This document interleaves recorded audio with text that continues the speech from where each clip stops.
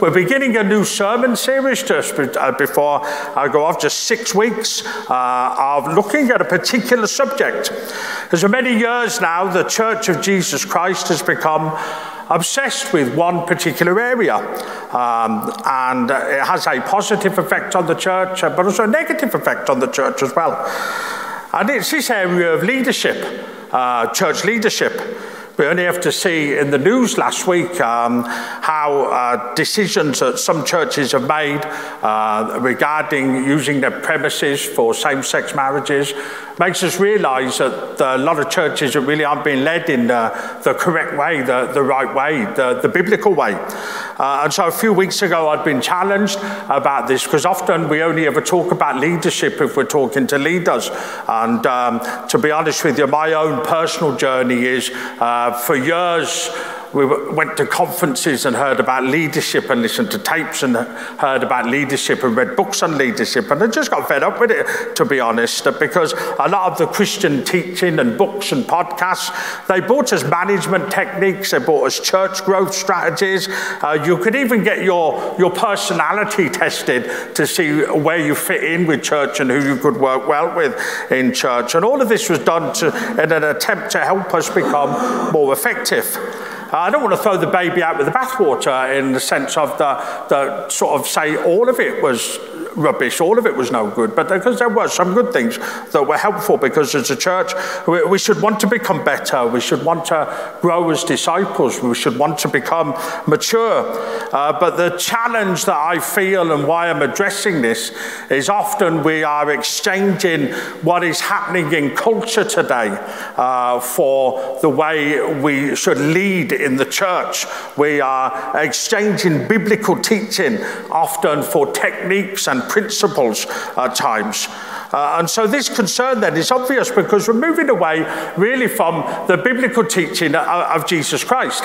And Jesus was not only the most effective leader that ever lived, but he was the most excellent, the perfect leader that ever lived. But actually he led in a style that sometimes would be a little bit far away from what we see sometimes in churches today. So my summer series this year is entitled, well, Lead Like Jesus, or Leading as Jesus Led. Now, before you sit there this morning and say, well, man, I'm not a leader, what can I learn from this? Well, I'm approaching it from this point, that leadership happens anytime we influence the thinking, the behaviour and the development of another. Whereas the church needs to be an influence, the culture, the society that we live in. We won't do that by blending in and being the same as the culture that we live in. He says we're called to change the culture. We're called to stand up and to stand out and not necessarily to blend in. So leadership happens anytime we influence the thinking, behaviour and development of another. If you just stopped for a second and thought about somebody who had influenced you in your life, could have been a school teacher, could have been a pastor, could have been a sports team manager, could have been somebody who just took a moment, just took some time to try and influence you, it makes us realise that actually most influence doesn't happen because we give somebody the title or the position. The greatest influence, the greatest influential position most people can be in, if you're a parent, is the influence you have over your children. What do your children do? And that influence there. So if you're a parent, you have influence. If you sit down and invite somebody out for coffee because you want to find out how they're doing, you want to find out sort of what's going on in their life, you want to encourage them, that's a position of influence. If you're in a small group, if you're texting somebody, there are so many different things that we do that influence each other. And really, Jesus is the greatest example of this, because influence was so key in what he did in his journey from the beginning of his ministry till after the cross, before he ascended to heaven. And what's made me realize is that you can give people titles and positions, but that doesn't change the influence that people can have. Jesus demonstrated the power of influence. He picked 12 men to influence over 3 years. And it got me to thinking, always I look at this, when Jesus arrived, I knew he was going out in ministry. He could have gone to the Jerusalem Bible School and picked out and asked for the 12 top students, because they would have been the best people to sort of share his influence with, to influence them. But he doesn't do that. He's walking along by a lake one day and he sees two fishermen. He says, "Come follow me, I'll make you fishers of men." You know, immediately gives them purpose, and he sees his influence there.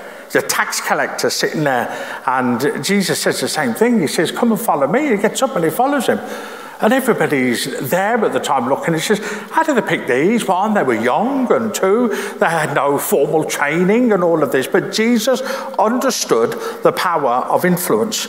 And for us to understand that, we've got to look at some of the stories, as we will, over the 6 weeks, of what Jesus did and how that impacts us. And so the first story, which is key to what Jesus does, is found in Matthew 20, verse 20 to 28. It says, "Then the mother of Zebedee's son came to Jesus with the sons, and kneeling down, asked a favor of him.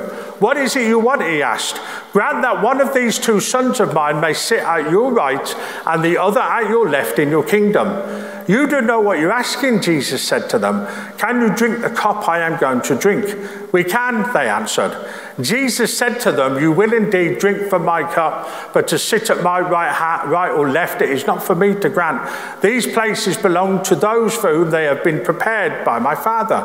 When the 10 heard about this, they were indignant with the two brothers. Jesus called them together and said, 'You know that the rulers of the Gentiles lord it over them, and their high officials exercise authority over them. Not so with you. Instead, whoever wants to become great among you must be your servant, and whoever wants to be first must be your slave. Just as the Son of Man did not come to be served, but to serve and to give his life as a ransom for many.'" This story is recorded in 3 of the Gospels because it tells us a truth about the purpose of Jesus and the mission of why he came to earth, but also his understanding of leadership. If you read the story in Mark 10, we are told that it was James and John that asked the question, but in this story, it was their mother. As we know, because if your mother and fathers do this as well, it says whenever there's an opening or a position or you feel your child is the best at something, then you want to get in there and you want to make sure they get the prime position, because there's an opening here. There's a position on the right and there's a position on the left. So James and John's mom thinks, well, this is a time for me to strike. This is a time for me to get in there with Jesus and say, here, this is what I'm going to do. I'm going to ask and in a sense, see if he'll give those positions to you. And sitting on the right and sitting on the left suggested this close proximity and importance to the king. While the disciples were here on earth, they kept making, they were not only learning and developing, they were not only understanding this is how Jesus led, but they were also making a huge amount of mistakes as well that Jesus wanted to teach them from. And this story is one of them, because it tells us the first problem is 2 of them were pushing for position. And then it tells us this, that actually the other 10 were indignant. And in the modern day language, I can see it like this, that the other 10 were actually thinking, why didn't we think of that first? Why didn't we go to Jesus first and say, if there's an opening in heaven on the right and the left, why are we not sitting there? Because for the disciples, their picture of leadership was one of hierarchy. Their picture of leadership was one of position, that the closer they got, in a sense, to the throne, the closer they got to the king, the more important that they would feel. And leadership is never about making the leader feel important. And Jesus is trying to teach them this in this particular situation. He says, because it's not about hierarchy. James and John's mother thought it was about hierarchy. It was about getting into the right position. You see, their desire for position shows the problem that simply existed then, but it also exists now. that actually what people want above all else is position of leadership without understanding the function of leadership or the purpose of leadership as Jesus teaches it here in the gospel. You see, there are still two things that dominate today's leadership style within churches. The first is this, and we see it in this story, it's that self-promotion. James and John's mum simply pick my two sons, put them in that position. It's that promotion, that self-promotion. And the second one is that self-protection, that fear. What happens if somebody is better than you? What happens if somebody is better than them? Or Jesus picks somebody else to sit in that position. And so Jesus wants to teach them a lesson about leadership, and he wants to teach them this lesson through the idea of influence, that they didn't need to worry about being proud and they didn't need to worry about fear. He simply confronts the world's concept that actually the greatness in the kingdom of God or significance in the kingdom of God is never marked by hierarchy. It's never marked by those who think they are the leaders and those who think that if I can just get close enough to Jesus, because this is what this was about. And Jesus, never about that, but Jesus teaches them this lesson. You see, there's a background to this story, though, because Jesus had mentioned earlier in the previous chapter, he said, truly I tell you, at the renewal of all things, when the Son of Man sits on his glorious throne, you who have followed me will sit on 12 thrones, judging the 12 tribes of Israel. So Jesus has said that in the previous chapter. So actually their place was secure already, because Jesus already said that there's 12 places.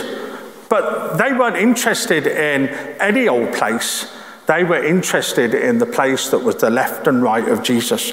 And that's why Jesus challenges them. And you see, also the background to this had been a discussion or an argument, because Mark 9, verse 33 to 34 tells us this. It says, they came to Capernaum, and it says, when he was in the house, he asked them, what were you arguing about on the road? But they kept quiet, because on the way, they had been arguing about who was the greatest. I mean, imagine this, that they are spending 3 years with Jesus, the Son of God, going around to minister with people. And the 12 of them really are arguing, well, I'm better than you are. It'll pick me more before it picks you. It's about what I can do. It's not necessarily about what you can do. And Jesus has got this huge challenge here, because he's got these 12 people, and he's simply coming and he's like, hold on a second, you're missing the point of what this is about. I mean, Jesus is taking these people on an incredible journey from follow me and I will make you fishers of men, till go into all the world and preach the gospel. I mean, he's got 3 years to do it. He's 3 years at that time to mold and influence these young men to do what he is calling them to do after he's gone. And so this is one of the challenging lessons that he gives them, because actually the other 10 are jealous, but Jesus says these words, and it changes the way we think about it, because he just says this phrase. He says, not so with you. And when Jesus says that, it means there is about to become a different way of thinking. There's about to become a different way of doing everything. He mentions the Gentiles lording it over people and the authority that they have, because people often saw leadership as, you'll do what I tell you to do. And if you don't do what I tell you to do, then you'll be punished for not doing what I tell you to do. And Jesus is saying this exercising of the authority, the lordship. Jesus is coming with a new way here. And so Jesus comes with this response, in a sense, that simply says, this is how you lead. Because the only approach to leadership that Jesus ever teaches, and we will look at this in more detail, is this idea, that this thought of servant leadership. And he says it in the verse, doesn't he? He says, just as the Son of Man did not come to be served, but to serve, and to give his life as a ransom for many. I mean, this is an incredible thought that Jesus is talking about, because slaves, as he mentions there in the previous verse, in that particular culture, in that particular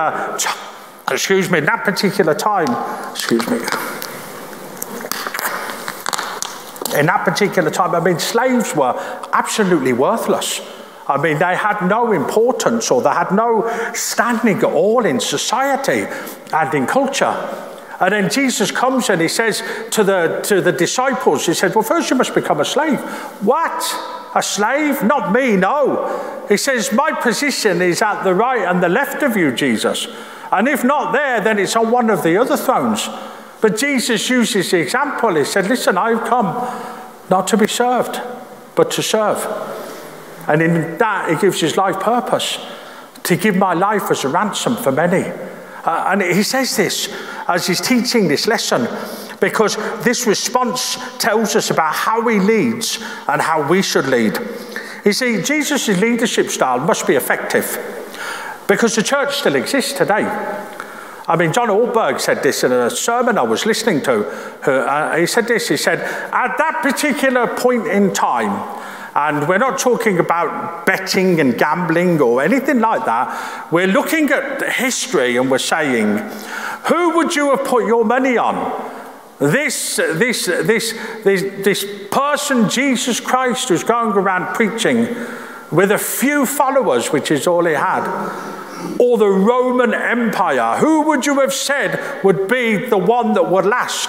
Who would you say would be the one that would be most effective in their influence, that would still be around today? Because there are kingdoms that have come and gone, and there are people that have come and gone, and leaders that have come and gone, but Jesus Christ still remains the same. His church is still here today. It's still effective. So the way he did it must be effective, because the church still exists today. But it's not enough for us just to exist. If we're going to lead as Jesus led, we must see our responsibility as one that influences the world that we live in. Often we're put off when we talk about things like that, because we talk about only going to do the big things, the major things, the things that may be involved standing up in front of hundreds of people, yet we're not called to do that. That's only just a little part of the calling. We're called to influence our world, our family, our friends, our work colleagues, our schoolmates, everybody that we come across. He says, I, like most of you, would be on social media and like to post things on social media. Social media is an amazing tool. It's a pain as well sometimes, because, sort of it's very instant with everything it does. So if you fall out with anybody, you can post it there and then, or if you've any embarrassing photos, you don't have to take the film down to Boots, wait 6 days to get the photos back, that sort of thing, like you did in the old days and stuff. So everything's very instant. But there is a power of influence in social media. And I'm just using this as an example. A lot of times for Christians, I can tell you for believers where their favourite coffee shop is, what they like to eat. But I can't tell you anything about where their influence is as believers. I'm just saying, that's a challenge. But it's supposed to be a challenge, because it's a world that we're living in. And the influence that we have means that actually we're to influence the culture around us, not let the culture influence us as a church. Because the danger that we're going down as a church, and decisions that have been made in the past week by different churches to do the things they've done, makes us realise actually we're being influenced by the world. We're being influenced by the people that say to us, actually churches should do this. And all this is because I listened to somebody being interviewed last week, and they simply said it was just so we could reach more people. Well, you will reach more people if you don't stand for the truth of the Bible. That's the reality of it. You will reach more people, because you'll simply say actually to the world, well, the world will listen, come on in, we're no different. Come on in, we don't want to stand out, we want to be like you, and so therefore you just use Christianity as a wee add-on. Actually, no, we're not supposed to do that. We're called to influence. I said this last week. This idea that people have that Jesus is he just loved people. Jesus never loved people without challenging them. He says to Nicodemus, he says to him, he says, you must be born again. It's a challenge, and that's a challenge to those who would say to you, well, I was born this way, so that means I can do, it's a reason for doing the things I'm doing. To the woman that was caught in adultery, he showed compassion. But what did he say to her after everybody had left? He says, go and sin no more. He says, oh, I don't know if that would have a place today in today's Christianity, because it'd be like, oh, it just got just acceptance and inclusion and love. No, Jesus doesn't do that. I mean, when he goes to Zacchaeus' house, he says, I'm coming to your house to eat. And all the religious people are like, a tax collector. He's eating at the house of a tax collector. He eats at the house of the tax collector, and Zacchaeus is so influenced by what Jesus says to him, he comes out and he says, listen, if I robbed any of you, he says, I'm going to give you 4 times back that amount. Could you imagine the Inland Revenue doing that today? So Zacchaeus does that. He comes out and he says to the woman at the well, he wasn't supposed to speak to because of the culture that he lives in. He says he influences her and shares with them, and she becomes an evangelist as she runs back to the town and says to the rest of the town, come, let me take you to a man who's told me everything about my life. Jesus influenced people, and so we therefore must influence people as well. You see, to lead as Jesus led requires great humility and patience, extending grace regularly to others you simply have been called to influence. And he does this here as he shows them that actually, when I'm not here, because there's a time coming when he goes to the cross, they don't quite understand it yet, but there's a time coming he goes to the cross. They'll remember this. And they'll remember that style of leadership that Jesus has, which was to serve other people, which was to influence other people and the world around them. But that takes time, and it requires humility, and it requires patience. But Jesus is this amazing example for them, and is this amazing example for us today as well. He is the one that stands in the place of guilty sinners, and he offers himself as a substitute for them. Jesus Christ paid the price for you and for me. And we're in church today. And for you, this might be the first week that you're here. It might be the couple of times you've been here. But the message that we have to say to people is this: Jesus Christ died on the cross for you because he loved you. Because everybody had a problem, and the problem was sin. And that sin separated us from God. And there had to be something done about that. So God sent his son, Jesus Christ, to be the one that took our sin, because God loved us as sinners, and he went to the cross for him. He says that's simply what the ransom is. He paid the price. If somebody you love got kidnapped, they'd send a ransom note through, and they would say, to get your wife back, you need to give me £50,000. Now some of you are already thinking, I don't know, I'd pay it, I would pay it. I'd pay more, okay?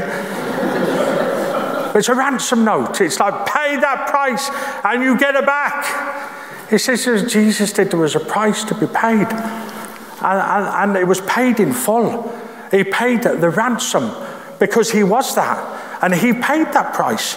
And you see, I'm saying that in a sense because I want us to understand that act of servant leadership that Jesus demonstrated that influenced the whole world. That it's not a soft message that just blends in with everything else that goes on around us. That actually that message that still changes people's lives is a message that we still have to speak today. It's still a message that we still have to demonstrate today by influencing the world around us. You see, the primary outcome of our influence will always be sharing the love of Christ.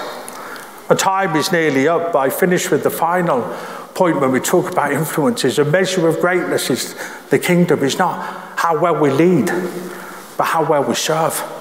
That's what Jesus teaches. That's what he's trying to teach his disciples here. Oh, there's lots of leaders. There's lots of people who stand up and say, we need to do this and we need to do that. And often they're saying, you need to do this, you need to do that. The younger ones will tell you, have a pet hate. in Christian circles at the moment. It's called the green room, where they whisk the preacher away after he's preached so he doesn't sort of touch the undefiled, which is you lot. And so they'll whisk him away to the green room so he doesn't talk, so he doesn't relate to people, so he doesn't do that. I made a thing at a conference down in Dublin once, and the girl who was speaking, we were at Bible college with, went to talk to her afterwards. But there were these people over, and they wanted to get her into the green room, but I wasn't important enough to go into the green room. I knew that, so I just carried on talking to the, because what they were trying to do was demonstrate this idea of leadership, of being hierarchy, of being authority, of being position. And yet we must understand in 2021, leadership in the church, leadership as Christians is about servant hearts. The night before Jesus goes to the cross, he washes the disciples' feet. There's no one else to do it. Jesus, the greatest leader who ever lived, he comes and he washes the disciples' feet. When we begin to read the stories of Jesus and see it through the eyes, the lens of the eyes of somebody who is not just there as a hierarchy or position of authority, but as a servant. He came to serve. We must come to serve. He influenced the world that he lived in, and that influence still carries through today. We must influence the world that we live in, because we must not only live like Jesus, we must not only love like Jesus, but we must also lead like Jesus as well. Let us pray. Father God, we thank you as we gathered in your house today. Thank you as we worship and we break bread. Father, we want to be a church that honours you and glorifies you in everything that we do, in everything that we say. But Father God, as we come and we look at this particular theme, really as we look at your Son that came to be the ransom for many, the one who came not to be served, but to serve. Father, let that be our example of influence. Father, let us not say that we don't have a voice in the world. Father, you have given us a voice in our world, with our friends, with our family, with our neighbours. And Father, we ask, Father God, that you would help us to use our influence, even with just the next person, even with just the individuals that we come across. For Father, you have not called us to greatness. You have not called us to a lofty position. You have not called us to authority. You've called us to serve, to serve, to serve. And Father, help us to do that in Jesus' name. Amen.